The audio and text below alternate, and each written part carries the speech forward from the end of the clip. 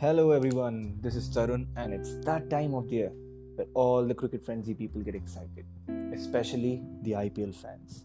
Yes, it is the annual IPL auction which is right around the corner and all the 8 franchises have released the list of retained players. A total of 139 players have been retained and 57 players were released from the respective squads. From now on, for the next 4 days, I am going to discuss about all the 8 teams, how they are lined up after releasing the players, their salary cap in the auction, and the areas where each team needs to address before heading into the Indian Premier League Season 14. See you guys soon.